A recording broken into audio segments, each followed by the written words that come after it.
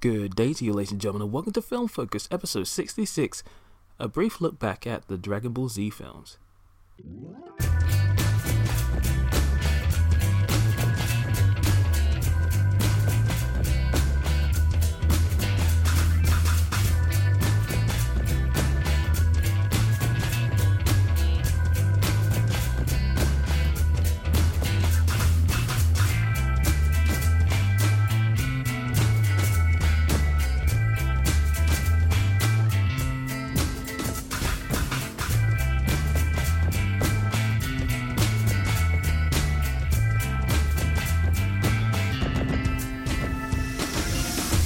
Well, hello there, ladies and gentlemen of the North, South, East and West, and welcome to another episode of Film Focus.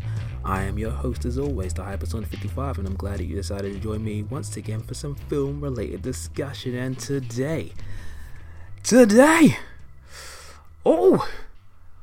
is the episode I have been looking forward to doing like almost the entire year, and even though I'm giving it to you like pretty much a month later than I promised, is here. It's time to talk about some Dragon Ball Z films. Today, as you heard from the top of the episode, we're having a look back at the Dragon Ball Z films. Now, initially, the reason I wanted to do this was because there's a number of Dragon Ball movies out there, and there are just too many to fit in one episode, and I feel like just my commentary alone wouldn't be good enough. And ideally, if you were to talk about just the entirety of all the Dragon Ball Z films, OVA specials, blah blah blah blah blah, that would take too long, and just with my voice alone, I don't think it would be that interesting. So it would be nice to have other people talking. So let's just talk about the 15 Dragon Ball Z films that exist in honor of the already out in Japan but upcoming Western release of Dragon Ball Super Broly. Man, I'm hyped for that film. It looks good.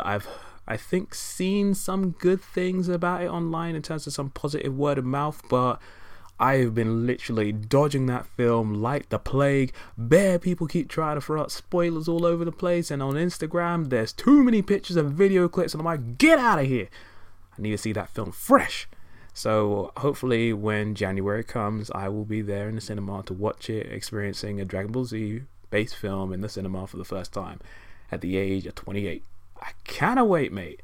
But yeah, so we're going from Dead Zone to Resurrection F, and just for those paying attention, this will be spoiler based. Now, I'm not going to get into like some deep cut spoilers because I have 15 films to get through, and I don't want to spend any more than 10 minutes on each. However, I will have certain things to say about some films, some more so than others, and I won't be able to talk about them in a extensive manner without going into the area of spoilers. So let's be honest, these films are pretty old, bar Battle of Gods and Resurrection F. All these films are pretty old, so if you're any sort of Dragon Ball fan, you would have seen these already. You should, know what the deal is. So, yeah, there will be spoilers, and certain films I'll be taking a little bit more time to talk about than others, but I'll be talking about these films from not only a nostalgic perspective, but trying to be as objective as possible, because some of these films are pretty good. Some of these films are trash. And I will do my best to explain, but bearing in mind I'm not going super analytical on this. This is just a casual look back on these films from my perspective. So there will be a little bit of bias involved, but hopefully you will enjoy. So yeah, without further ado, we're going to jump in with Dead Zone. So when it comes to Dead Zone, the first Dragon Ball Z film, I think it's okay.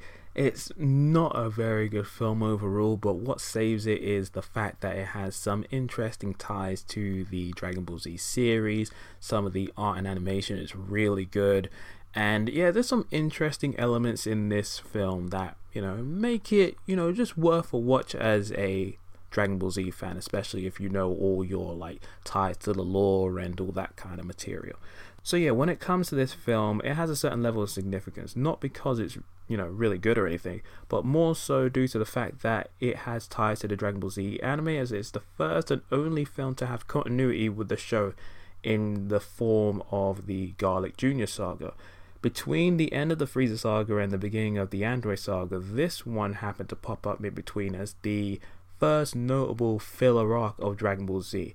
And back then, I thought it was pretty cool. It wasn't until recent years, or should I say at least in the last 10, when I started doing, proper research online and hanging around in internet forums, that I found out a lot of people hated this arc. And I was like, why? It's not that bad. But then upon reflection, especially after getting the Dragon Ball Z remastered box sets and then going through that again, I started to notice how kind of inconsistent it was with the rest of the show, and how insignificant in the giant grand scheme of things that it was. But yeah, the Dead Zone film, I think I like it because, well, here's some of the positives. Firstly, I do like the way in which he utilized Goku and Piccolo, both as individual characters but also together. Seeing how there was still that crazy tension between them since the 23rd Martial Arts Tournament at the end of Dragon Ball. Also seeing how these guys were pretty much ready to go at it after taking out Garlic Jr. and his little cronies. I also liked how this was attempting to fit itself in as a prequel to the Saiyan saga or the Dragon Ball Z anime, and were it not for a few inconsistencies with certain characters meeting each other, when if you go back to the anime, is it some of these characters didn't meet each other until now, or certain events didn't transpire in a certain way until at said point, it just doesn't work out too well. I've always considered the Dragon Ball Z films, even before seeing this one, as was it what if kind of films, Elseworld kind of material. Although this one makes a darn good try and fit in within the continuity of the TV show. I also really like the art and animation, like I said before. Keen-eyed people will notice that this film, Tree of Might, and I believe it's The World's Strongest, all utilize, footage that would be later used in the Western Rot the Dragon introduction that so many of us Western fans adore. And I remember watching that intro so many times, I'm just like, where are all these scenes from? I've never seen them in the actual, TV show, but they look hella cool. So then when I started watching these films, I think when I was about maybe 15, and then started noticing all these things, I'm like, oh, this is where they took it from. And man, those scenes are really well animated. And the Dead Zone film, along with the next 3 films in the series, all have such a great attention to detail when it comes to the character designs. Everybody looks just as detailed and wonderful as they did in the manga, but they also have such well animated fight scenes with all the characters having such a fluidity to them. And there is one scene in particular, which is obviously in the intro for Dragon Ball Z as well, where you see Goku sort of hopping in and out of this crazy fight between 2 guys with blades along with his power pole, and I'm just like, look at this animation, it's so slick, man, it's beautiful. So I'll give this film credit, it looks great. But how about the villain, Garlic Jr.? I mean, honestly, he's a bit dull. I kind of like his design, mainly in his buff state, and his little henchmen are kind of cool as well, just with their strange designs. But I think the main thing that I like about Garlic Jr. is mainly his thirst for revenge and his ties to Kami, mainly because his dad and Kami were in contention for Guardian of the Earth, but when Kami was approved and Garlic Sr. wasn't, he decided to try and get some crazy man army to try and take over the world, but Kami basically took him out, sealed him away in the Death Zone. So now Garlic's back to go about and wreak revenge, and I thought that was pretty interesting. And speaking of Kami as well, we don't get to see that much of the character. I mean, he had a part to play in Dragon Ball and obviously in the early side of Dragon Ball Z before he fused with Piccolo, but he had some cool stuff to do in this film, and he even took on Garlic for a little while. It wasn't an overly crazy match, but just to see the fact that he was even in some sort of battle was pretty interesting. But yeah, overall still, Garlic, he's just a little basic, a little boring. I do like the fact that he's immortal though. That was a smart move on his part. Then there's obviously Gohan, his little weird drunk sequence with the elephants. Obviously kind of reminded me of Dumbo, but it was pretty fun, especially with the Japanese soundtrack. The fact that he was peeing on Krillin's head was a bit strange, but whatever, I'll deal with it. It was nice to see Krillin around. And yeah, the use of Gohan's hidden powers to go about and defeat Garlic Jr. was interesting, as a precursor to seeing how powerful Gohan would be later on in the series, but also seeing how Garlic Jr., for being this super badass guy who can summon this weird thing called the Dead Zone that will suck everybody into this sort of strange black hole of death, for all his badassery, he got taken out like a little bitch, hit by a little energy like invisible force wave or something, boom, knocked him into the little dead zone, and that's it. I'm like, what? Okay. And then just talking about the dead zone for a few seconds. How does that thing work? So I understand it's anime, it's fiction. There's only a certain amount of logic you can put into this, but essentially, I love the way the dead zone shows up. It's sort of like the sky breaks, shatters, and then the dead zone sort of shows up. But then, for some reason, I guess since Garlic Jr. was the one that summoned it, it just sort of disappears because the person who summoned it is just gone. But then the dead zone just sort of disappears, and then the sky goes back to normal. And I'm like, how does that work exactly? But, whatever. Oh yeah, one other thing that just made me question a few things. Garlic Jr.'s lair, has that always been there? Is that like a remnant of Earth, say is it some sort of old ruins? Is it something he constructed? Also, where did Garlic Jr. come from? How long has he been waiting around to, exact his revenge? There's just a lot of questions I have. I'm very curious. But yeah, Dead Zone as the first Dragon Ball Z film, it's alright. It's worth watching just for, is it the use of some of these characters and the really good art and animation, but that's about it. Alright, and now we move on to movie number 2, The World's Strongest. And for me, this is where things get a little bit more interesting, as this is actually one of my favourites. Now, this is one of 2 of the Dragon Ball Z films I actually own on VHS. I happened to come across it, I think, in the year 2005, or 2004. It was not long after I found Lord Slug on VHS in HMV. Now, you gotta understand, being in the UK and not being able to, do stuff on Amazon as much as I do now, I just had to go outside and find my stuff to buy, basically, and there wasn't really much of a selection in terms of anime films beyond like Studio Ghibli movies. So when I saw these Dragon Ball Z films on sale, I was like, yo, I don't care if it's on VHS, I don't even know if these films are good or bad, I want them, gimme. I'm a Dragon Ball Z fanatic, gimme. And at first I ended up liking The World's Strongest, but not nearly as much as Lord Slug. But over the last few years, upon rewatching it, especially recently, I've come to find that it's actually one of my favorites, just because of the way in which certain characters are utilized. The villain's a little bit more interesting this time around. The art and animation and the fight scenes are really good, and there's just some really cool and unique stuff done with the music, and yeah, it's good. It's just good. And I think I also just enjoy the smaller scale stories as opposed to some of the crazier out there stuff that comes with Dragon Ball Z in the series. So what is this one about? Essentially, you happen to have the villains. Dr. Kochin happens to use the Dragon Balls to summon Shenron to get his old master, Dr. Wheelo, out of the ice, and they have a plan to basically get the strongest person on the planet to come to their crazy lair so that they can defeat them and then transfer the mind of Dr. Wheelo, who is literally just being kept alive by a machine, transfer his brain into the body of the strongest person on the planet, and then exact their revenge upon the world, or just do world dominance, something along those lines. I've never really paid attention to those minor details, but yeah, basically they just want to have a strong-bodied person to put the mind of Dr. Wheelo in, basically. And I find it funny that Dr. Wheeler's been out of commission for so long that they don't know that Goku's the strongest person, so the person they go to is Master Roshi.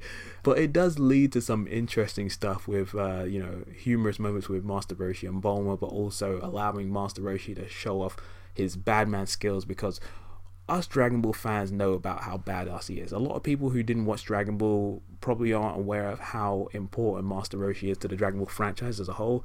But we all know that badass. He taught Goku and Krillin, and he was a bad man lurking about in the martial arts tournament, running around as Jackie Chan and stuff. It's only in Dragon Ball Super and some of the other movies that we get to see him utilize his abilities, beyond just being a pervy man. But I did enjoy seeing his fight scenes in this film. He held his own pretty well for the first few minutes against those crazy robot creations of Dr. Wheeler. They were cool, man. He looked good, but then obviously he got beat like a bitch. But it was fun. I did enjoy Dr. Kochin and Dr. Wheeler's backstory as two scientists who did unethical experiments way back when, and their conversation with Bulma was pretty interesting, learning that these guys did these crazy things to environments and people that was thought to be natural phenomenons, but it was actually them. And I'm just like, wow, man, these guys are crafty little punks, aren't they? So I did enjoy that. I also liked how even Dr. Cochin, after all these years, had modified himself to have like a sort of Gatling gun attached to his arm. So that was pretty interesting. I liked that. It felt like a precursor to what we'd see with Dr. Gyro, how he, changed himself from being a human to being a part cyborg himself. And Dr. Wheelo as a villain, he's a little basic. Both of these guys just want to, do the whole world domination thing. But I did enjoy them just as a different kind of villain as opposed to some of the more out there characters, whether they be aliens, monsters, or some sort of other kind of freaky thing. But the utilization of all the characters was really good. Like I said before, Master Roshi was pretty cool. Seeing Gohan and Krillin in the film was pretty good as well. I also like seeing Oolong. And I really like the use of Goku because at this point he has the powers of Kaioken or Kaioken. And I just love I'm just slipping into the art and animation. This was delicious. These first few films, especially I think was it the first 3, really show off how good Goku and some of these other characters are at martial arts. They have all these great poses, utilizing all these great stances, poses. Hand-to-hand combat is wonderful. When people get punched and kicked, there's a great sense of impact to everything that happens. Everybody flies, twists, spins, and does all these cool animated motions that look like they're out of, a live action film, but obviously animated a lot more hardcore. I just loved it. It was gorgeous. And obviously the art, again, really good, very accurate to the manga. This film is visually delicious and it has so many good stuff. And I also like the use of Dr. Wheelo's little robot minions. They all have distinctive designs, whether it's the big fat elastic one or that crazy nutcase one that's green with the weird electric tentacles that shoot electricity out, or the weird pink one that shoots ice. I like the whole change of elements, and it also required Goku to have a slightly different strategy against taking some of these out. But man, just the slickness of some of the animation when Goku's trying to take these guys on, so good. I like this film in the dub. I also like it in the sub as well. The Japanese soundtrack is my preference of the way to go for these films going ahead. I'll explain why when we get to some of the latter films, but yeah, The World's Strongest is a good one. I say just for the visual side of things alone, it's really fun. Alright, and now we move on to movie number 3, The Tree of Might, and honestly this is actually one of my least favorite films in the series. I would actually say that this is one of maybe 3 that I've watched the least. I think I've only watched this film maybe about 3 times. I think it's just because of the way it treats the secondary cast and introduces a villain who is interesting in concept but confusing as to how he exists. And it also feels like a bit of a rehash of what happened in the Saiyan saga when it comes to the way in which Vegeta and Nappa showed up on Earth. You had all of the main Dragon Ball Z fighters come out to, fight them. Most of them all got beat up. Goku's the last one that exists. Essentially, he gets around to defeating them and peace is restored. But it's just in a much lesser interesting kind of way. Now, I have no issue with the heroes facing overwhelming odds and getting beaten up, but this film made it seem like everybody was so weak and useless, and it didn't make full use of their abilities. And the fact that Goku didn't try to eat the fruit himself, or at least consider it, was just a little bizarre. Now, I understand that at this point in the show, especially in the Saiyan saga, most of the characters were outclassed, but they at least had their moments to shine. In this film, even when characters are busting out some of their best moves like Yamcha's Spirit Ball or Krillin's Destructo Disc, the villains are still able to get by these abilities, and everybody just gets taken out like just such little punks. And I'm like, come on now, do you really hate the secondary cast that badly that you're gonna go about and make them fail so badly? It's awful. But this is mainly just watch everybody get beat up the movie, and I don't find that overly enjoyable at all. And there's just a lot of questions overall in this film with no answers that just bugs me. Let's just talk about the animation real quick, the visual production. Like I said before, these films are very detailed, and this film is really good. And I just like seeing Goku go up against several guys, doing all these cool things. Seeing Yamcha use his Spirit Ball was cool. And yeah, again, there's no qualms with the visual side of things. It's good art, good animation, no faults there. But it's mainly just the story and the main villain that bugs me. Turles, who is essentially evil Goku, is sort of like a what if story, but within the main continuity of Dragon Ball within this film. It just doesn't make any sense. Okay, so Turles, I get the general gist of why he exists. He's essentially what would happen if Goku didn't bonk his head when he came to Earth and just decided to carry out the mission that he had as a Saiyan to go about and take out people and just go on full on evil. I get that. However, we have no idea how he came to exist, why he exists, and, you know, it's not as if he even came from an alternate reality. He just is. And it bothers me. It just bothered me. If it just said this guy came from another dimension, another reality, that would just, you know, clear up so many things. But in this film, I understand it's an Elseworlds, like, you know, it's a spin-off, nothing to do with the main canonical TV series, but if you're gonna have like a doppelganger, at least give us a reason as to why it exists.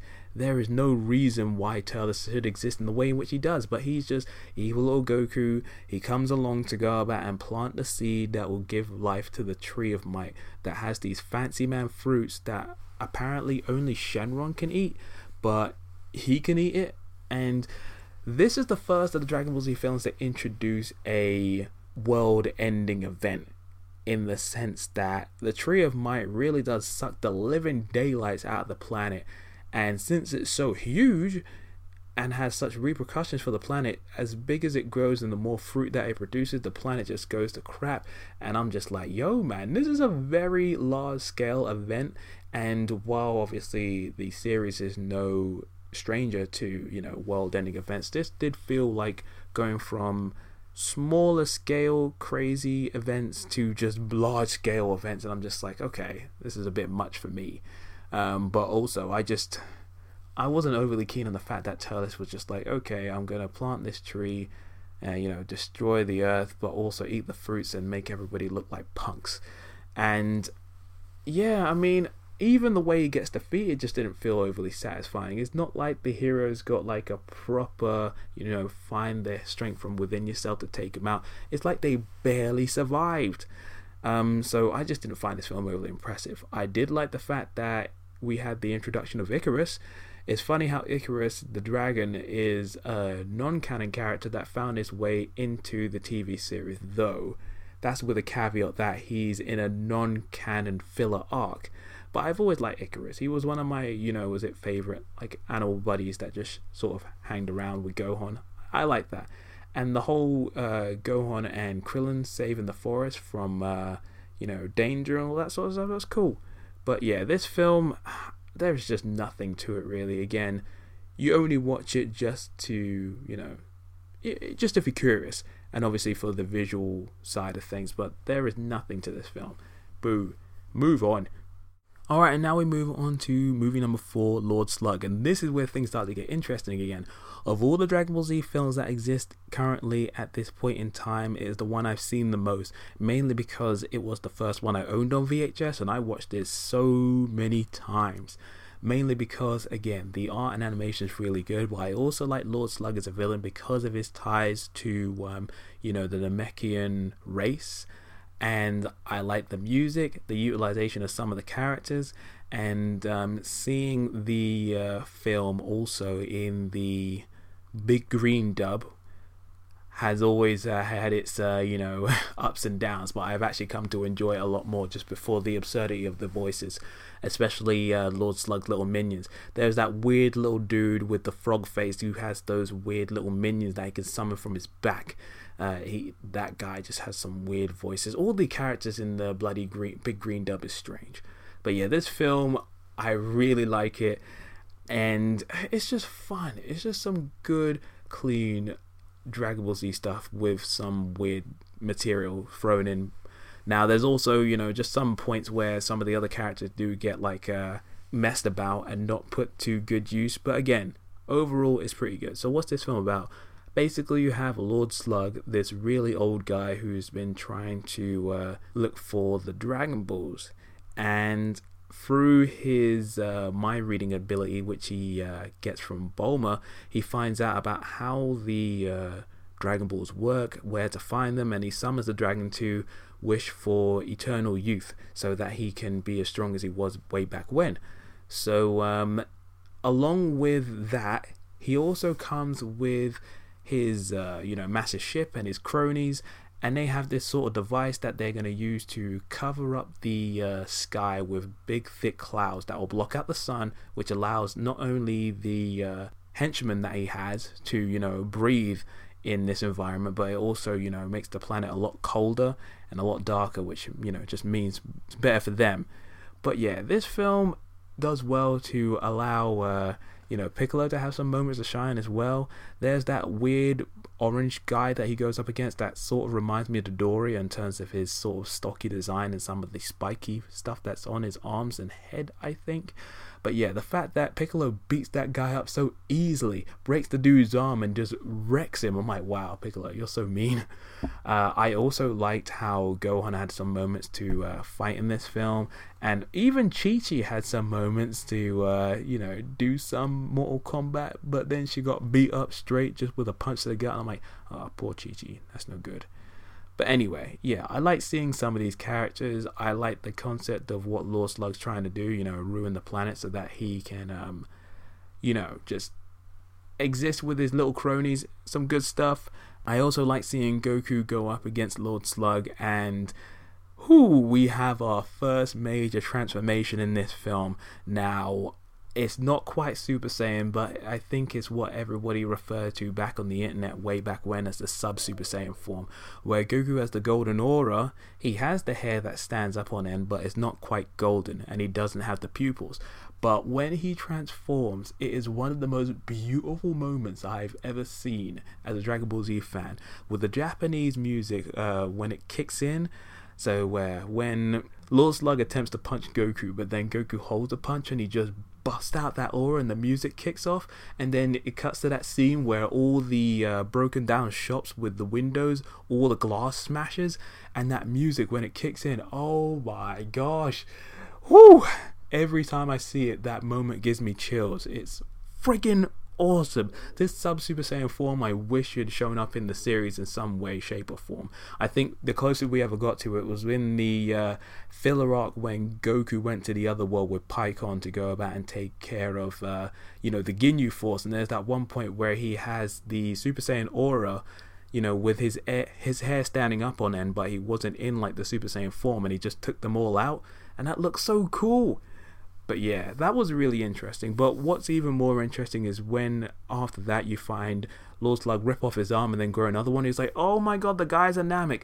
But more so than just being able to regrow his limbs, he's able to grow to a massive size, and Goku gets owned pretty much in the same way that he did against Vegeta in his Great Ape form back in the Saiyan Saga, which is again a recurring theme of Goku just getting squashed and hurt by a lot of really big people for some reason. But I enjoyed that. But it was also cool to see Piccolo come back in out of nowhere and utilize the weaknesses of the Namekians in order to go about and help Goku out, not only with the antenna but also ripping out his ears, so when Gohan decides to whistle, it weakens Lord Slug enough for Piccolo to transfer his powers to Goku, and that was pretty cool as well. So yeah, there's just a lot of really fun stuff in this film that I quite liked. Oh, and I can't mention this film without talking about one of my favorite animated sequences in any Dragon Ball related thing ever. The scene of Lord Slug using his extendo arms and smashing it into the ground, and Goku running up his arm, running all the way up there and then blasting him in the face. That is so friggin' sweet, man. I love that scene. It's just really well animated, very slick, and I'm just like, what a boss. Goku just sending that blast right to his face. And this is something I should have mentioned beforehand, but I also really like the whistling scene with Gohan in the beginning, with him and Icarus dancing along to Gohan's weird little song, and Piccolo's just trying to chill by the waterfall, but he's just constantly being distracted and annoyed by Gohan's whistling. So this is the first time that we realize that whistling for Namekians is a bad thing. And obviously it comes to have like a great effect during the latter side of the film when Gohan's whistling essentially is one of the main things that helps save the day. I also like the use of King Kai in this film, how he not only was able to give Goku advice about Lord Slug, and we learn about Lord Slug being part of this older race of Namekians with these crazy abilities, but also hearing his commentary on Goku as he transformed into his weird Super Saiyan form was really nice. And yeah, man, there's just a lot to really appreciate about this film, and it makes me happy. It's a good film filled with some good laughs, but also some more serious elements as well. And what else can I say?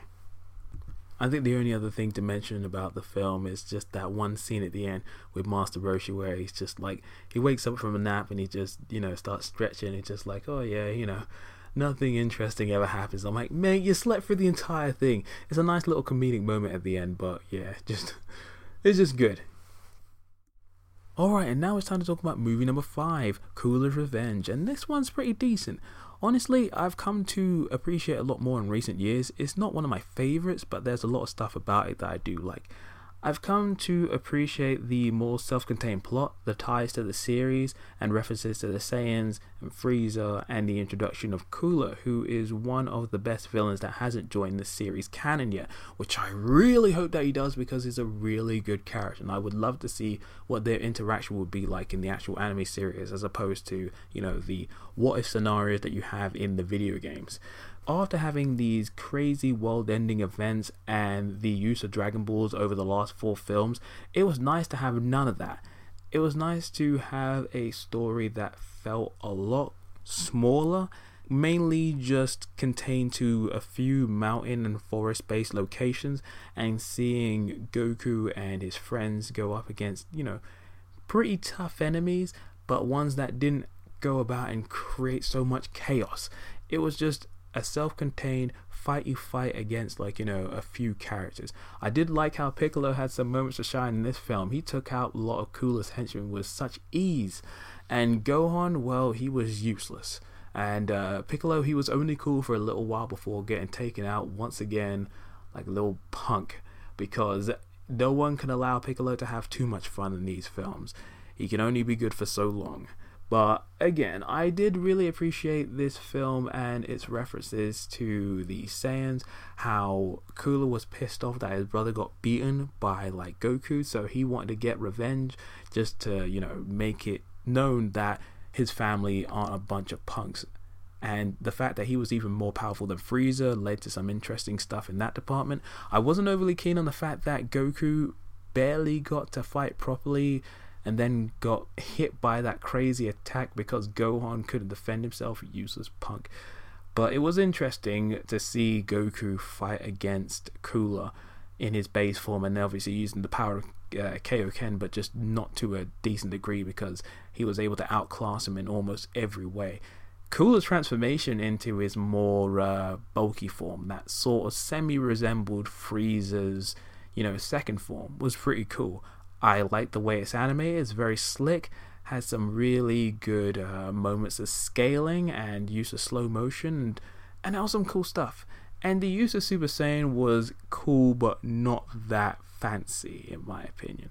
But this is probably only just after he had utilized the transformation, so he wasn't able to control it like he was able to in the series after meeting Trunks. But anyway, what I did appreciate about this film was the ending, in the way in which Cooler got defeated. Rather than seeing the Spirit Bomb for the upteenth time, Cooler attempted to use a supernova attack to try and level Goku and the planet, but nope, Goku was able to, blast the supernova back at Cooler and then send him right into the friggin' sun. That was cool as crap.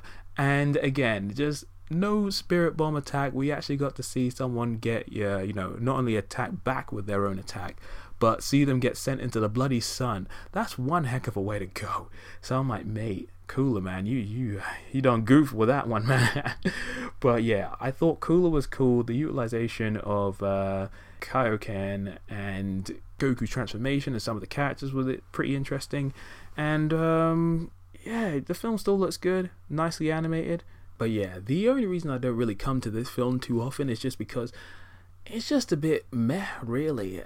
Besides the fact that we have, Frieza's brother lurking about and seeing some of these interesting callbacks to the Dragon Ball Z series, there's nothing really to this film. It's just a bit bruh. So yeah, moving on. Alright, and now it's time to talk about movie number 6, Return of Cooler, and this might be one of, if not the first Dragon Ball Z film that I actually saw as a teenager well over 10 years ago. Oh man, I actually have some really big nostalgic memories with this film. I think I saw this for the first time when I was around 15 years old, so you're talking about 13 years now, and along with Lord Slug, I'd say it's probably the Dragon Ball Z film I've seen the most, just because I really took a liking to this back then, just because of the action sequences, the utilization of Goku and Vegeta working individually and together with their Super Saiyan forms, the fact that it took place on the new planet Namek instead of Earth also has some interesting stuff to it, and the music as well was a great factor. The US dub, actually, more so than the Japanese one, but that's back then when I didn't even know there was a Japanese version for the soundtrack. But anyway, so what's this film about? Basically, you have this big old thing known as the Big Getty Star that happens to find its way to the new planet Namek, spreads itself out across the planet and attaches itself to it, sucking the energy dry. So Dende, who senses the plea of his people, asks Goku to help out. So they, using one of Bulma's massive Capsule Corporation ships, travels to new planet Namek to try and see what's going on. All these crazy robots are trying to attack the Namekians, and Goku's trying to figure out who's the leader behind it. And then we see it's Cooler again, except he's in a new metal form.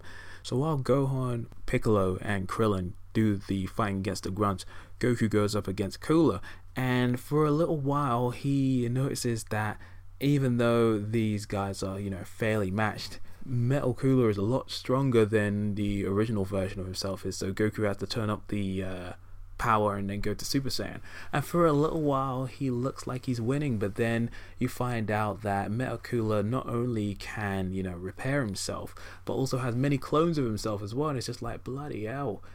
And this is where Vegeta steps in as well to go about and help, and this is the first film to introduce Vegeta as a partial ally rather than being a villain. So it's always good to see good old Vegeta lurking about. So seeing how Goku and Vegeta try to take on this army and then get captured, but then utilize their abilities, like not only with their power but also their beams, to take on what remains of Cooler inside the core of the Big Getty Star, was pretty cool, And I always thought it was pretty strange how Cooler survived that, blasting into the sun. Technically he should have been done right there and then, but apparently the Big Getty Star was able to grab him before death and then allow him to create a new body for himself. And it's just a very interesting, strange little backstory. So I'm like, you know what, kudos to you, Cooler, for being able to survive like your brother and come back in a metal form just like your brother did. So yeah, it's alright. I also like the action sequences with Piccolo, Gohan, and Krillin. There's some really good tracking shots of Piccolo attacking and Krillin running away from the robot claws. I also like this film's depiction of instant transmission. Most of the time when we see instant transmission, it's always just a character teleporting from one point to another, but this film actually demonstrated what it was like to see two people moving in that super quick, instantaneous movement. Seeing how, obviously, Cooler had adopted that ability as well. Seeing him chase after Goku while in that state and then being able to grab him, that was pretty damn cool, The art's pretty good, it's still pretty detailed, it's a little different from what it looks like in the previous films, but it's still pretty good overall. And yeah, man, I like this film. I think in recent years I've come to like it a little less, just because the creativity in the action sequences isn't as hardcore as the earlier films that came beforehand. And I would have liked just a few more crazy beam attacks, signature beam attacks from some of the characters, especially like Vegeta. But the film's still pretty good. I'd say a marked improvement over the original. And now we move on to movie number 7, which is Super Android 13. And this was potentially the second of the Dragon Ball Z films that I saw.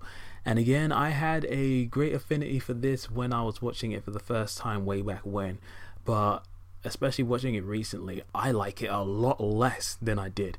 I don't know what the old me saw in this film. Now, there are certain elements to it I do like. Some of the music in the US dub is pretty fun, and seeing this sort of expansion of the Dragon Ball Z history that we didn't know about when it comes to Dr. Gyro having this sort of computer that he has created in the background to work on new androids to take out Goku should his initial plan have failed was pretty cool, because I always found it interesting that he was able to create androids 17, 18, and obviously because of Trunks is messing up with the timeline, creating android 19, and obviously Dr. Gyro turning himself into a android himself. But there was no other numbered androids before that. So now you happen to see at least 13, 14, and 15. So I'm like, okay, we're at least building out a little bit more of the numbered androids that exist so far. And their designs are pretty interesting. One's a weird little short guy with like a sort of big turban-ish looking hat. Another one's a sort of weird generic big guy with a ponytail, and the other guy is a dude with a cap with white hair who in the dubs for some reason has a sort of, I guess, Texan accent. I'm not really good with accents from where they belong to, so if there's any American listeners out there that hate me for saying that, please do not think me too ignorant. It's just that's what Texan people kind of sound like to me, and that accent was really extra. But anyway, I like the design of the android. They're all pretty distinctive and cool. And yeah, so this film essentially has Dr. Gyro creating 3 other robots via his supercomputer to take out Goku.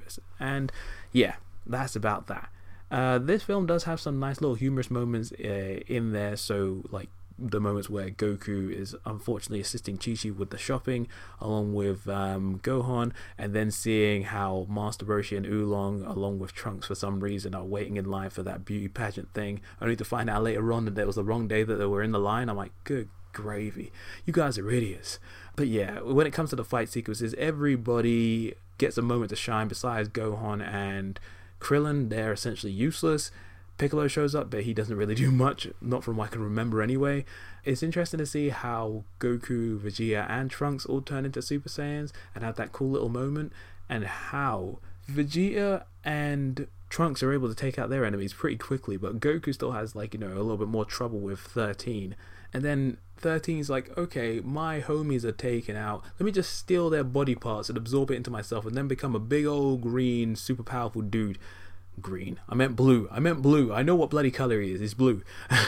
But yeah, then after that, everybody is just no good against him. It's almost like a precursor to Broly in the sense that once this guy becomes, super powered up with all these enhancements, no one can really beat him. And then in the end, as far as I can recall, Goku somehow does I think it's a spirit bomb or something, and then he absorbs the power into himself and then uses that to defeat Super Android 13 with a punch through the gut. And at the time I thought that was, it is interesting from a technique point of view, but overall it wasn't an overly satisfying victory. And just the fight itself against the android-based characters just wasn't very fun. It didn't feature any super memorable action sequences. None of the characters really got to utilize their abilities in great ways. All the secondary characters who weren't Super Saiyans were literally just, kicked the crap out of. And this goes back to my sort of, I guess, criticism of movie number 2, where if characters are failing, I don't mind them failing, but at least give them a fighting chance or make them look like they're, having some sort of effect on the villains in question. And in this case, it was just like a bit meh. So yeah, that's what I describe this film as overall. Besides some nice little humorous moments, some nice points to see characters like Trunks and Vegeta, and some nice musical moments here and there. This film was just blah. Though I will give this film credit for one moment at the end where Piccolo and Vegeta are just sitting back to back on this little portion of ice that's moving through the ocean, and then they're just there, and I think it was Piccolo is like, "Is it over?" And Vegeta's just like, "Not until the little fish jumps," and then there's a little fish that just jumps up in the air and just drops back down, and then Vegeta's like, "It's over." And then that's just it. It's just like this little like breaking of the fourth wall, just so random and bizarre, but it was just the most perfect thing. So yeah, the film gets extra points just for that bit alone. And now we move on to movie number 8, and this is the one that a lot of people talk about, and depending on who you talk to, is their favorite of the original Dragon Ball Z films. I am of course talking about Broly, the legendary Super Saiyan. This film. I think you can tell from my tone I'm not overly keen. I've always been a fan of Broly from a visual design.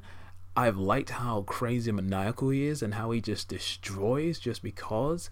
And this overwhelming sense of strength and ferocity and just pure intensity, that's what I like about the character. That's what makes him so fun to play as, especially in the fighting games like the Dragon Ball Z Budokai 3 game or the Budokai Tenkaichi ones, mainly 2 and 3.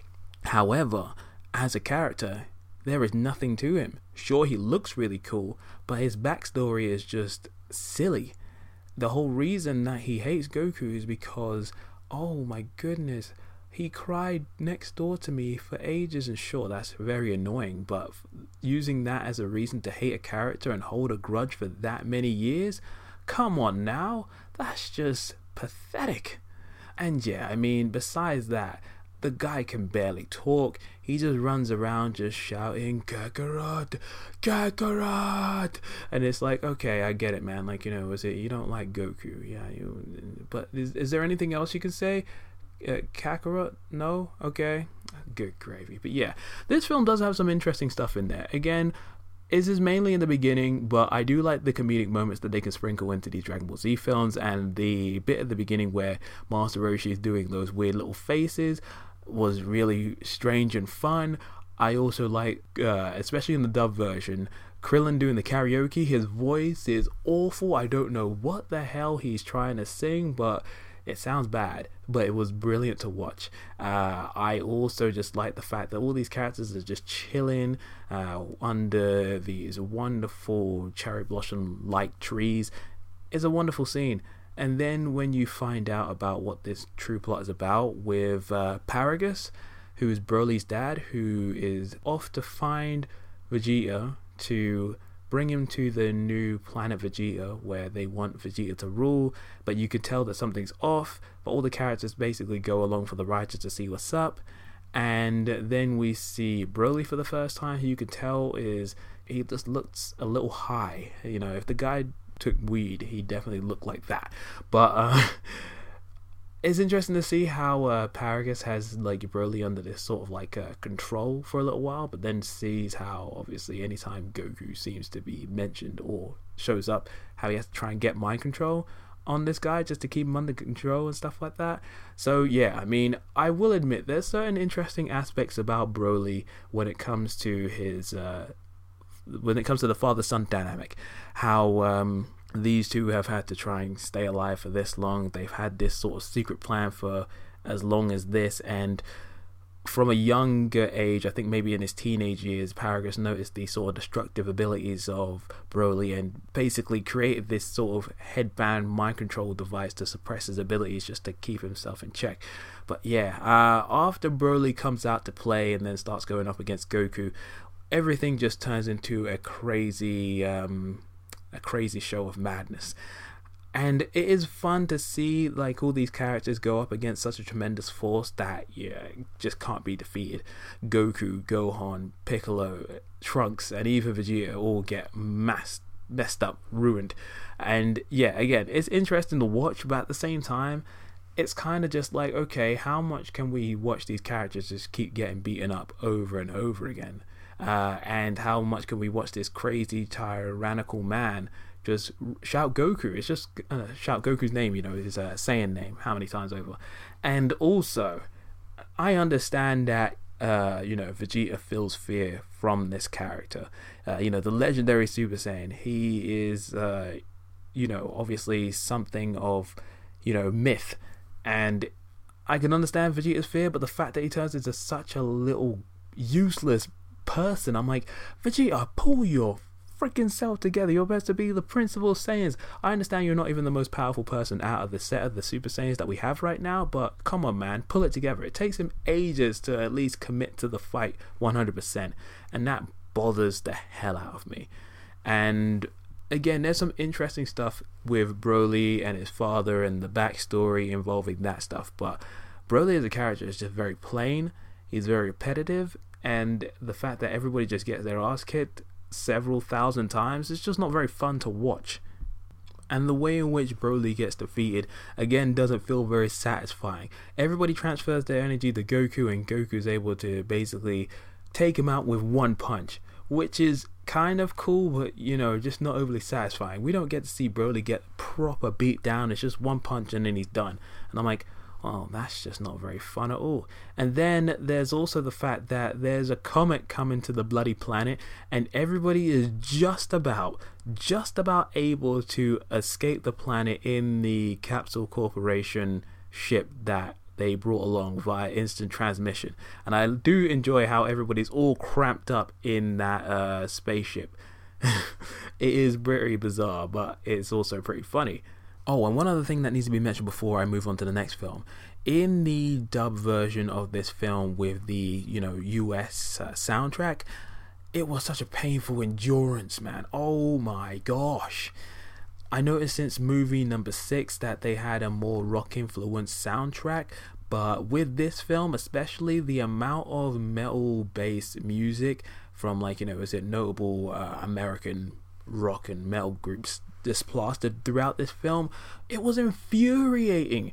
It was just like, I understand that a lot of people attribute rock music to Dragon Ball Z because of the super hardcore nature of it all, but my god, this is so annoying. Stop playing this freaking rock music. And don't get me wrong, I like a bit of Disturbed, but I don't want it playing in my Dragon Ball Z films. Get lost. So that was just very frustrating and annoying, and just hearing some of these people just going "Rah!" in the background, I'm like, shut up, man, get out of here, friggin' trash. So yeah, that was just not a very enjoyable experience. Just, if you're going to watch these films for yourself, make sure you're going for the Japanese soundtrack. It's a lot better. And now we move on to movie number 9, BoJack Unbound, and we have another dud on our hands, ladies and gentlemen. Now, I initially liked this film way back when. I saw it again via the Big Green dub, because when it aired on TV on Toonami back in 2005, I believe, that was the only dub that was available to us, which kind of sucked, but in this case you take what you get given. And I thought it was interesting just because we got to see characters take on another sort of tournament based event. We got to see what life was like for Mr. Satan, aka Hercule, after he took on Cell, and how he was meant to be the sort of big main person to take on the last main opponents who proceeded through the tournament, basically. And I like seeing characters like Tien and Yamcha, Trunks and Gohan take part in this tournament and stuff like that. It was pretty cool. This led to some interesting little fight moments here and there, some reminiscent moments of the old Dragon Ball show. And there was a lot of comedic parts to this as well, especially with the weird circular arenas that tilted, which meant that certain people that obviously couldn't fly would end up sliding off, and that moment where all the characters are falling off and trying to grab onto Krillin's head as they slip off, I was like, damn, that's terrible. Even Yamcha, that idiot, is just sleeping on the job or just chilling, and then he just falls in the water. Fool. It was also nice to see Tien Shinhan take on Trunks. Obviously, that was a losing battle straight away for that guy, but it was nice to see those two fight together. And what was really surprising about this was the fact that somehow the Earth people had organized this event so that they'd be able to take on crazy fighters from other worlds, and the different places that they got taken to when they, all got in those weird little shuttlecraft things and then got taken to those different environments. I wondered where they were, because these places look like a combination of places that could either be on Earth or other planets, but somehow some of these characters found their way to each other. So is this in some sort of weird warped version of reality, or is this in space, or is this some sort of other location on Earth? I don't understand how this place works at all. It's weird. But anyway, this film basically involves Bojack, a character who was basically in prison but essentially got released when Goku apparently brought Cell back to King Kai's planet and he blew up. So when Cell blew up, Bojack's little prison got released, so him and his little henchmen are back out to go back and cause some havoc. And all of these Z fighters go up against them and don't really do too well. Well, sort of. Now I can't remember if any of the Z fighters was actually able to take out any of these people, but most of Bojack's henchmen were annoying little people who had these little attributes that just made them annoying. So you have that weird little kid in the turban that has that weird little red line string thing which can paralyze people and sort of hold them in place, which was really annoying. And yeah, Bojack's little henchmen, they all have these little minor little abilities that just make them pesky. I don't like him. But Bojack himself is just so bland. He has a nice design, but overall there's nothing to him. There's no personality. He comes across as every big macho guy that's existed in Dragon Ball Z beforehand. There's nothing about his personality is cool. There's nothing about his abilities that's really good. And he gets taken out like a little punk too. Once Gohan eventually transforms into Super Saiyan 2, he owns everybody. He takes out Bojack's little henchmen sort of like the same way he took out Cell's little junior kids in the Cell game saga. And Bojack, man, oh god, he's so lame. He gets punched in the gut and then just essentially wiped out like a little bitch. But it was also pretty interesting with Gohan getting beaten up by Bojack a fair amount, and then Goku actually stepped outside of the rules, used instant transmission to go back to Earth and hit Bojack and then save Gohan just to help him realize his potential once again. But this film just doesn't feel overly satisfying. Just like some of the previous films beforehand, the main and secondary characters who aren't Gohan, who obviously is the hero of this story, don't get utilized to the best of their abilities. They get owned like punks left, right, and center. The action is less than satisfactory, with a lack of unique action sequences. All the action is so basic and plain, and Bojack doesn't even get killed in a really satisfying way either. Also, Bojack is just, he sounds awful, especially in the Big Green and the Malaysian dub. Those guys really ham up what it sounds like to get hurt. But the one guy, I think in the Big Green dub, this guy keeps snorting all the time. So he's just like, making all these freaking weird noises. I'm like, what's wrong with you? Who was the voice actor for this? You're weird. But yeah, just look up the Big Green and the Malaysian dub for when Bojack gets killed. It's something to watch. Alright, and now it's time to talk about movie number 10. Broly, the Second Coming. This film is an endurance test. Man, I've only seen this film I think maybe twice before watching it again last month, but my gosh, I don't remember it being so tedious, boring, and annoying. This film has no reason to exist, and yet it does, and it pisses me off.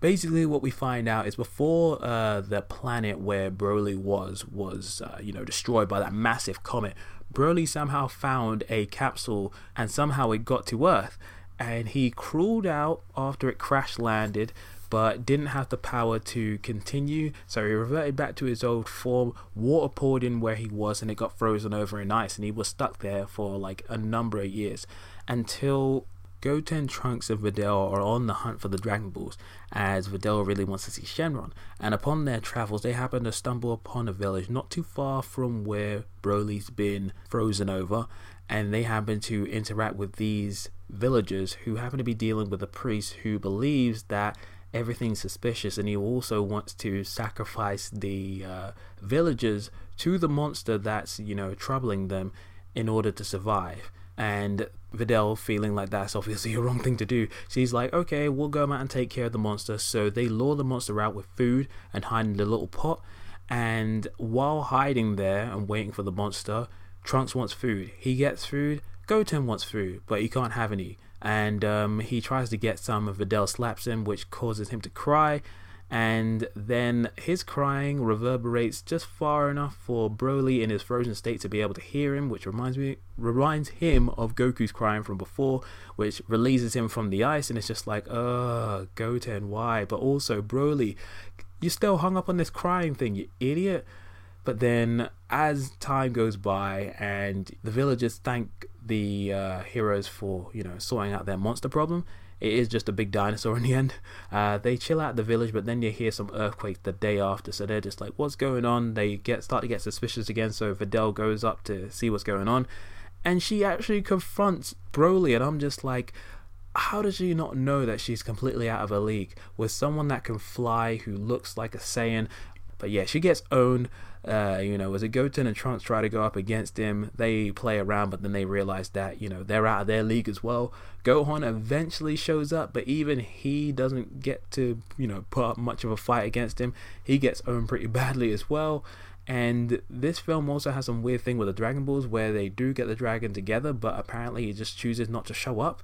And I don't know if it was just due to the fact that Shenron has never actually, burst through a ceiling, and he maybe just needs like extra space in order to fly out. But the characters try to summon him, or I think it was Goten or Trunks or whoever it was, try to summon him, but he just wouldn't show up. But then there's that one point where everybody's in a moment of desperation, getting beaten up by this Broly character again. It's just like, I wish Dad was here. And then for some reason, Goku randomly just shows up out of nowhere. And even though the dragon doesn't show up, there's a point in the film where the sky goes dark, so everyone's just assuming maybe that's the way the dragon, assumed the wish got done thing. Yeah, that sentence didn't sound very good, but basically, it's never fully explained how Goku shows up for this, and whether he was actually there at all, but clearly he has a part to play in this when they do their whole father-son Kamehameha blast thing, which is still one of the coolest forms of the Kamehameha that's ever been done. Having this sort of trifecta of Goku, Gohan, and Goten doing this whole Kamehameha thing was pretty cool. But again, it's just like, this film is all about cat and mouse chasing, Goten and Trunks not taking the villain seriously and getting up to all these stupid antics. I thought Goten and Trunks were fairly tolerable characters in the TV show. They had their annoying moments of being kids and silly and stuff like that, but they knew when to take things seriously, and obviously with the power of Gotenks, once they learned how to do fusion, they became even more fun. Gotenks, while his annoying, silly antics of not taking things seriously and jumping headfirst into battle without thinking did lead to a lot of annoying moments. I did enjoy his crazy antics as a fighter more so than this film. In this film, Goten and Trunks are at the height of just being completely useless, annoying, and just why did the people behind this think that a film revolving around these characters would be a good idea? It's frustrating. But yeah, this film is just superfluous, pointless, nothing. Get it out of here. Trash. Okay, and now it's time to talk about movie number 11, Bio Broly. What's more annoying than having a direct sequel to a film that you didn't really want? How about another one? What were they thinking? Bio Broly is without a doubt the worst of the Dragon Ball Z films. It is just completely unnecessary. Here you have another adventure focusing on all the other characters that you're not overly interested in seeing in, the main hero roles. This plot, for some reason, revolves around some guy who knows Mr. Satan from the past, and he wants to get his own back on him by, creating these weird bio-mutant people that he wants Mr. Satan to fight. And the main hook for this film is the fact that that weird annoying priest guy that got kicked out of the village in the last film found the remnants of Broly's blood and then gave it to this scientist dude to basically create a clone, but the clone is unstable and then devolves into this weird sludge monster that can shoot beams and stuff like that, but is mainly just a whole load of sloppy nothing, which makes it hard for the character to fight against. He can grow in size, and his overall body is all sorts of poisonous and nasty, and obviously stick around in it too long, you're gonna die. And the whole film is just it's a task.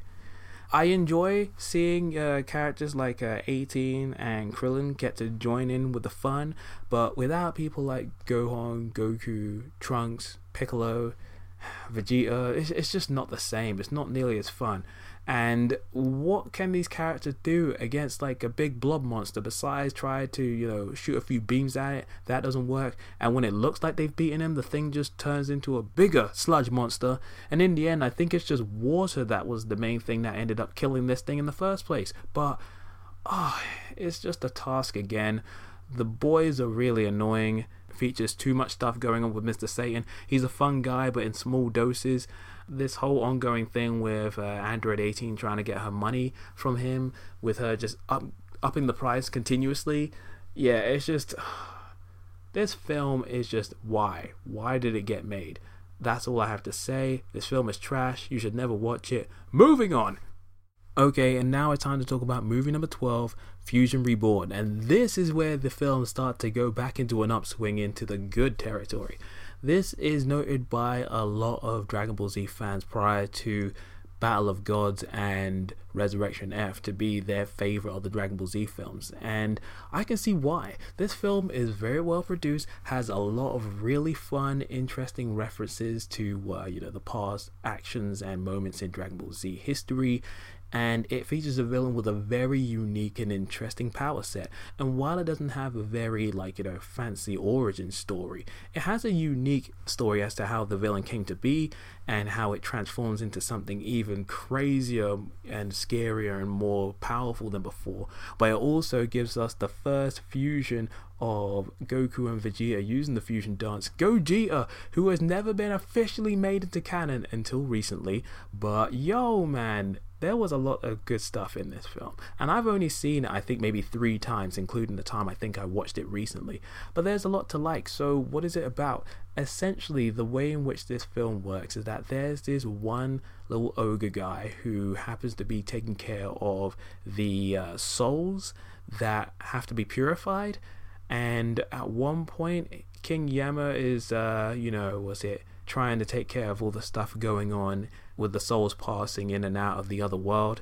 And basically this kid gets distracted by his heavy metal music, doesn't notice that the purification machine is getting overflown, and so when it bursts, all that evil energy pours all over him, and then he turns from his weird self into this big fat blob monster known as Janemba.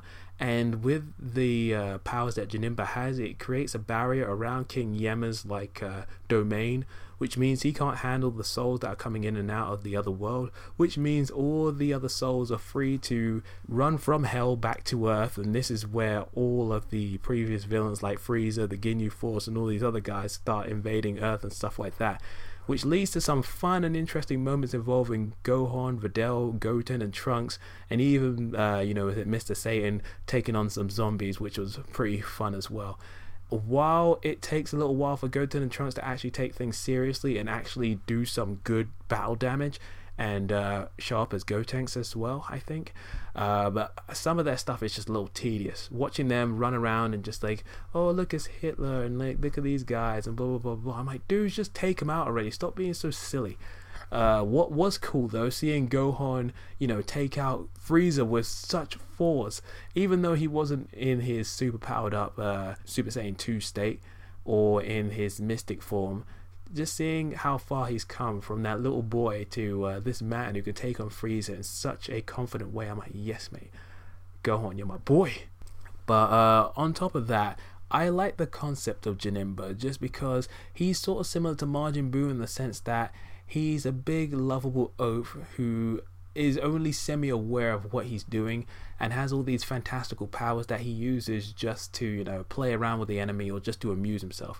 But Janemba, with the teleporting punches and being really quick for a fat guy, is really cool. It's very interesting.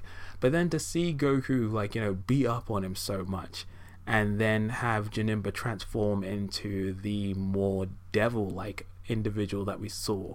With the pink and purple, with such a sinister face, the ability to, teleport and redistribute itself, sort of like that weird cube dispersing technique thing that the Transformers did in Transformers Age of Extinction. I know we don't like to bring up that film, but it's a similar comparison. And seeing Janemba with a little sword of his and the extendo arms, I love his power set. It just makes for a very interesting character.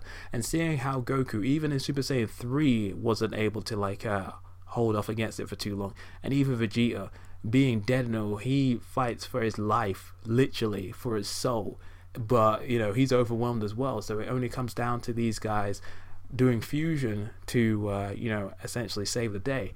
And I like how they get the fusion wrong, just like Gotenks did the first time, but then to see them actually obviously pull a fusion properly and be super powerful and beautiful is great. I love it.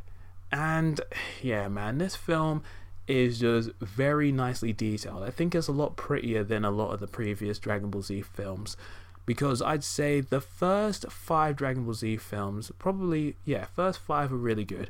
Movie number 6 is decent. Movie number 7 is okay. Movie number 8 is pretty nicely detailed.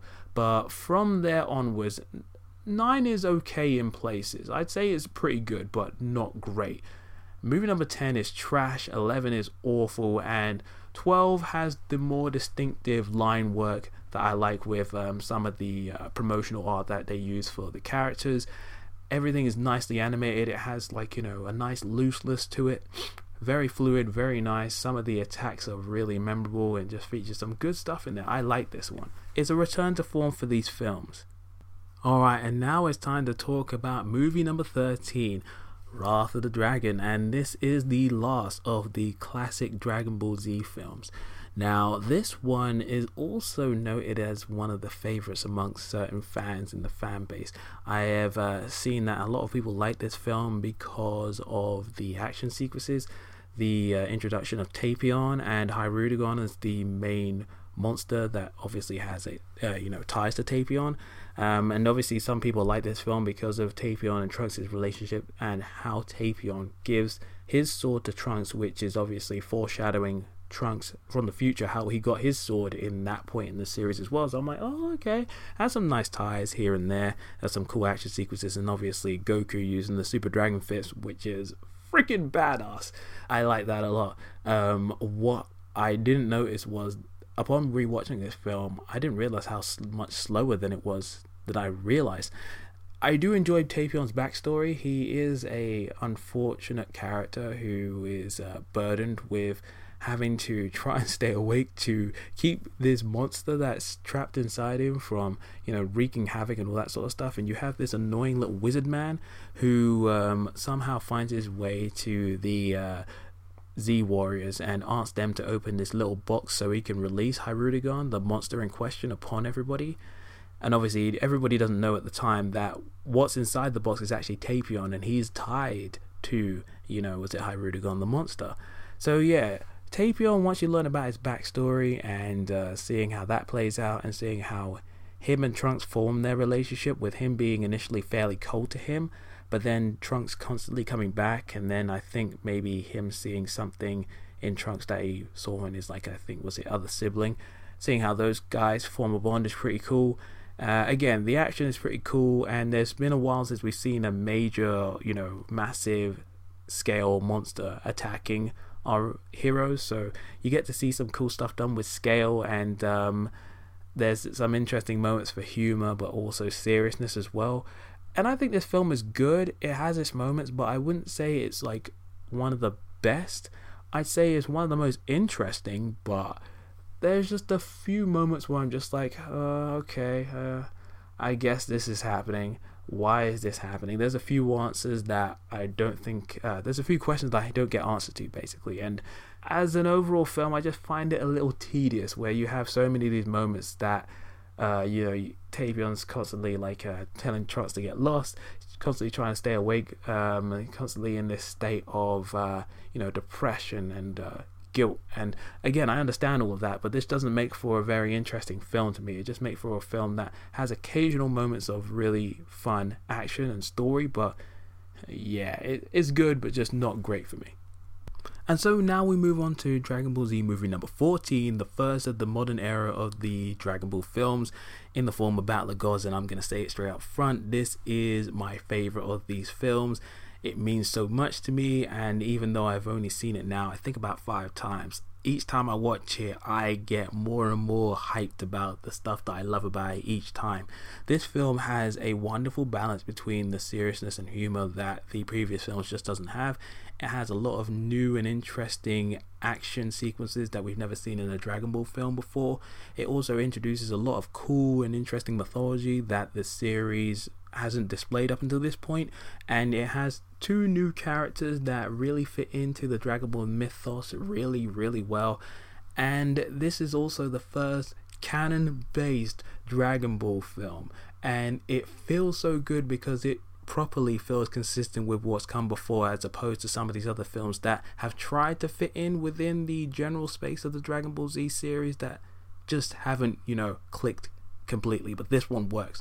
So what is this film about? Basically, you happen to have Beerus, the god of destruction, learning about the defeat of Frieza at the hands of Goku, but he also happens to have this premonition that something known as a Super Saiyan God will appear to him at some point to challenge him as a new opponent. So he travels to the North Galaxy to visit Goku and then find out what the deal is with this Super Saiyan God thing.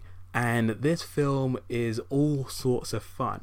One of the things I really like about it is the fact that it has a more ominous tone, and it has a lot of moments of tension and mystery, and builds up to a lot of crazy stuff that will come later on. And I also like how humorous it is. One of the complaints I've heard from some fans about the film was the more comedic tone, but I feel like it's one of the best aspects of the film. Anyone who knows the Dragon Ball franchise properly knows that humor has been an inherent part of the series since its beginning, and having the humor counterbalance the more serious side of the film was great. So many characters, whether they be new or old, have these great comedic moments. Whether you're talking about Vegeta when he has to obviously try to keep Beerus calm and does that crazy dance number with the bingo stuff, or when you have Beerus having all these interesting interactions with other characters. Mr. Satan has some great moments, or when Gohan gets really drunk and then pretends to be Great Saiyaman while Emperor Pilaf is trying to kidnap Trunks and, bargain with the guys to get money, and then he, busts out the Great Saiyaman uniform and then deflects those gun bullets just because he thinks it's a fake gun. Love it. And there's just so many great comedic moments, but I think my favorite stuff comes from Emperor Pilaf, Mai, and Shu. Those guys have been some of my favorite material since the old days of Dragon Ball, and while they're here primarily as comic relief, they do have these really great moments to shine in this film. Those guys are idiots, always getting into so many stupid situations, but just watching their struggles has always been fun for me. So I love what they did with these characters in this film, and I especially love Mai and her interaction with Trunks, because she gets so shy about Trunks pretending to be her boyfriend and all that. I love that stuff, especially when she gets all flustered about holding hands. Oh my god. These guys, watching their silly mishaps as a long-term Dragon Ball fan was just delightful. But let's talk about the new characters really briefly. I like Whis. Whis is the companion of Beerus, and he seems like a regular attendant until you find out later on that he's actually a teacher of Beerus, and I'm like, oh my god, he's even more stronger than Beerus? What the hell? But he does have these interesting comedic moments, and I love how much he loves food as well. And also, Beerus, as the god of destruction, he is a great new character for the franchise. He has just this wonderful look to him. He's very calm and collected, very cool, very sure of himself, but is very quick to anger and easy to provoke. And I love how this film hinges on the fact that he is just looking for this Super Saiyan God, which he doesn't even know whether it exists or not. And I also love that he has ties to not only Frieza, but also the destruction of the dinosaurs, and how he was also responsible for King Kai's planet getting, is it reduced in size as well. And I'm like, what is going on? How much has this guy actually had a hand in? But one of the things I also love about Beerus is that straight from the get-go, you see how powerful he is. When Goku goes to Super Saiyan 3 and gets taken out in one karate chop to the neck, I'm like, good God, man. intense. And then when, Boo tries to go up against him, gets defeated. And several of the other Dragon Ball Z characters go up against him and just get owned in less than, was it a few moves. With Piccolo just getting taken out with chopsticks, man. Disgraceful. But even after Goku obtains the Super Saiyan God transformation, he's still only learning to control that ability. But I also enjoy how this film shows Goku's appreciation for strength, and how, as a Saiyan, he wants to obtain power, but he wants to obtain it via his own means and not have the power gifted to him like it was in this film. And this film really gets into the mindset of what Goku is about, not only just as a fighter, but also as someone who wants to obtain power, but wants to have the means of doing it. And knowing that going through the ceremony and obtaining the Super Saiyan God ability was the only way that he'd stand a chance to, defeat Beerus, as opposed to fighting him in the way in which he was doing beforehand. And speaking of the Super Saiyan God transformation, I remember seeing the look of Super Saiyan God beforehand and thinking, that's not a very interesting design, but when you see it in the grand scheme of things, I'm just like, you know what, it's actually a pretty cool design. It's simple, it's clean, and the aura looks really cool. And seeing him and Beerus go up against each other for the first time was so cool. And seeing how Goku's adapting to the abilities, and also, how Beerus is training him as he's going along, is really cool and interesting. And can I just say, the Super Saiyan God transformation sequence was great. I love the way in which it was done, with all the notable Saiyans that were available, and also Videl as well. And the music during that sequence was fantastic. So beautiful with the orchestrated music and the vocals. Oh, that soundtrack overall, the film score is just wonderful. Norihito Sumitomo, at least I hope that's how you say that person's name, did a fantastic job with that film score. Wonderful. And also, speaking of Videl, I love this small moment where we get to see how Dende broke the news that Videl was pregnant, and seeing Gohan's happy face and everybody super happy for her. I love that. There's not many moments in Dragon Ball where we get to have real emotional moments, but that was literally just one of the most beautiful moments in Dragon Ball history for me. So I'm just like, that's great. And let me just talk about the visuals briefly as well. While the art is a little inconsistent, and obviously the use of 3D animation is utilized not only for the backgrounds, but for certain shots of the characters fighting each other, which looks a little video game-like, not very good video game-like for the era of video games that we're in at the moment. I did really like the fact that since the backgrounds were mainly 3D, it allowed the characters to operate in a space where they could fly all over the place and do all sorts of crazy camera angles and crazy tracking shots, which some of these modern types of camera work and stuff like that for animation has never been utilized in Dragon Ball Z before, and to see it put into a Dragon Ball film was great. Some of those action sequences were fantastic, from Goku and Beerus' initial fight in, I think that was West City, to some of the stuff in the mountains, to seeing when Goku got crushed by all that debris in that underground cavern and then burst out as a Super Saiyan. Oh my god, some of the animated sequences in the film were fabulous. So good. I also just loved how obsessed with food Beerus was, to the point where he really just wanted to go about and beat the crap out of Boo because he wouldn't give him any of that pudding. Oh god, this film has all sorts of fantastic stuff going on. I also loved how Vegeta had these really great moments to shine as well, not only trying to keep Beerus calm, but also just being overwhelmed with fear from who Beerus is, and having obviously the childhood experience of watching his dad being completely humiliated by Beerus when he came to Planet Vegeta way back when. But yeah, this film is just great from beginning to end. It has such a great sense of respect for the franchise's history, from the recap in the beginning till the end, when you have all these manga strip references and all the deep cut references to Dragon Ball and Dragon Ball Z, from characters to events from the history of the franchise. Oh, this film is so good. I love it. It's great. Alright, and now it's time to wrap this whole thing up with movie number 15, Resurrection F, which was a film that I was interested in but also apprehensive about, because once we found out Frieza was coming back again, I'm like, why? Of all the people you could bring back, why? But also, why would you bring anybody back? With Battle of Gods, you did such a great job of introducing these new characters into the franchise who took the series forward and implemented a whole load of new material for the Dragon Ball franchise to, bathe in and accept. But this was just a step backwards. We're bringing back the most iconic villain from the Dragon Ball franchise, granted, but why? How does he come back, and why would we want him back? But I saw the film, and at the time there was elements about it that I did like more so than the previous one, mainly due to the fact that there was a lot more action in this film, and several of the secondary cast who were relegated to just being on the sidelines, we finally got to see them in action. So characters like Tien Shinhan, Master Roshi, Krillin, Gohan, and Piccolo, they all got to beat some people up. Even though these opponents weren't very strong, just being able to see what kind of skills they still have in action was really fun.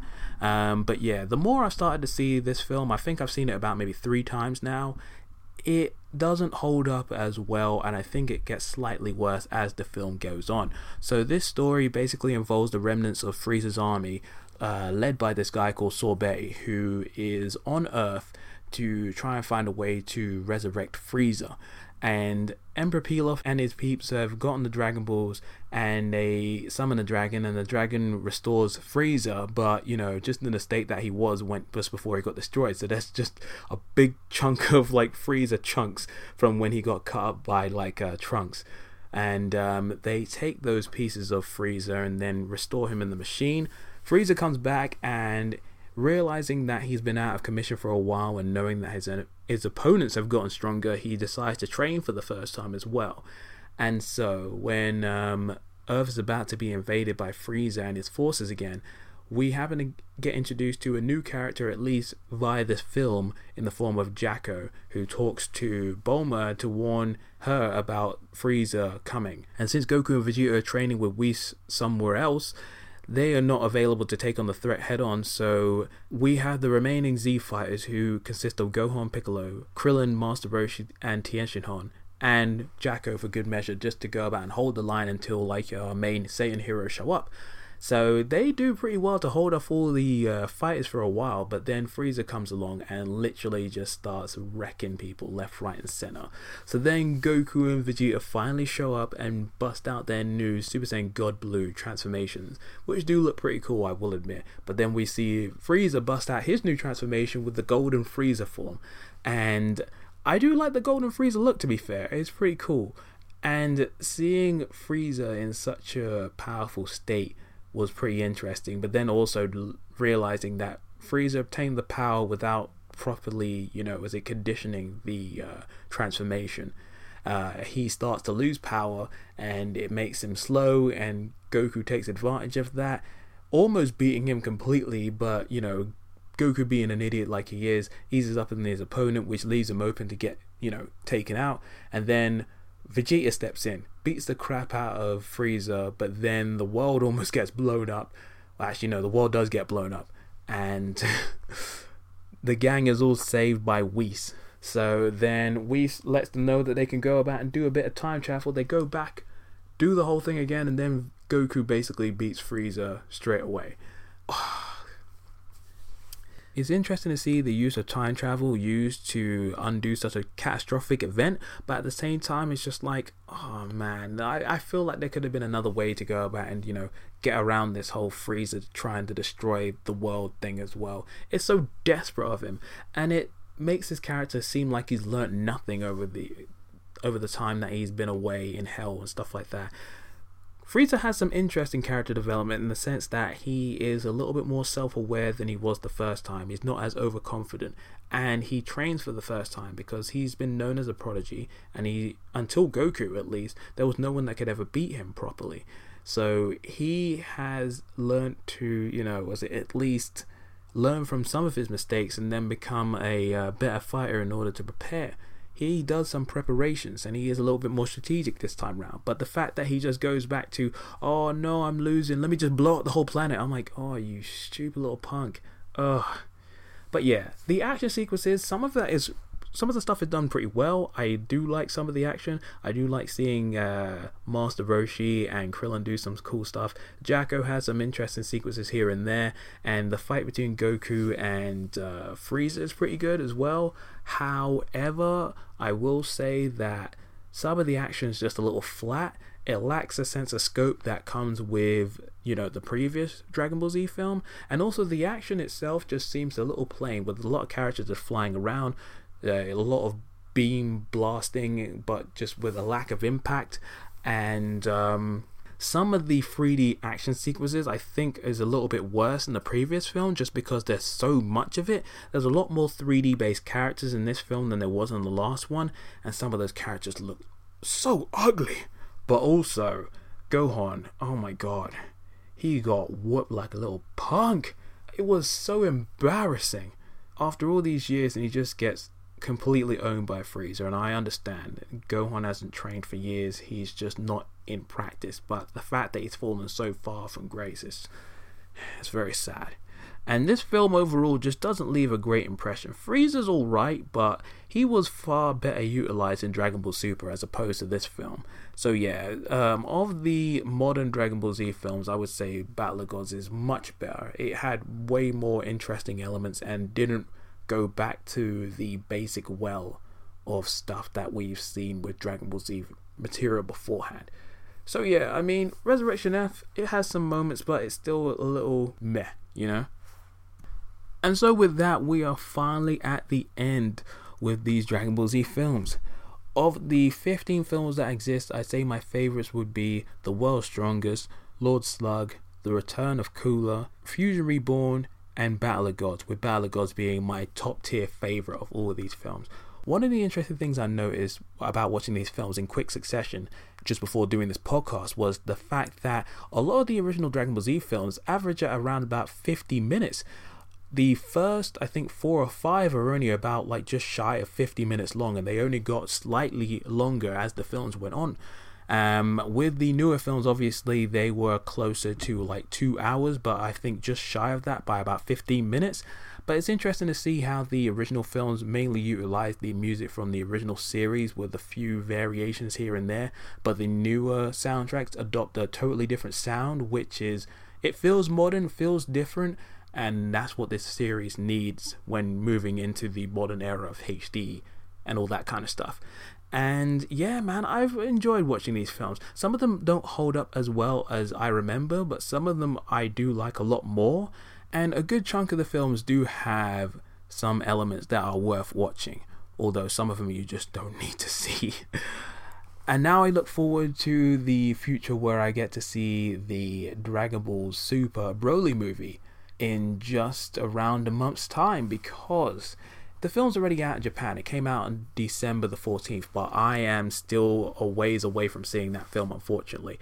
I don't think it gets its Western release over here until at least January 18th, I think, or it's the 23rd. It's one of those two. But I will be there. When I see that film, you will see a review for it on this podcast. I am absurdly hyped for this film.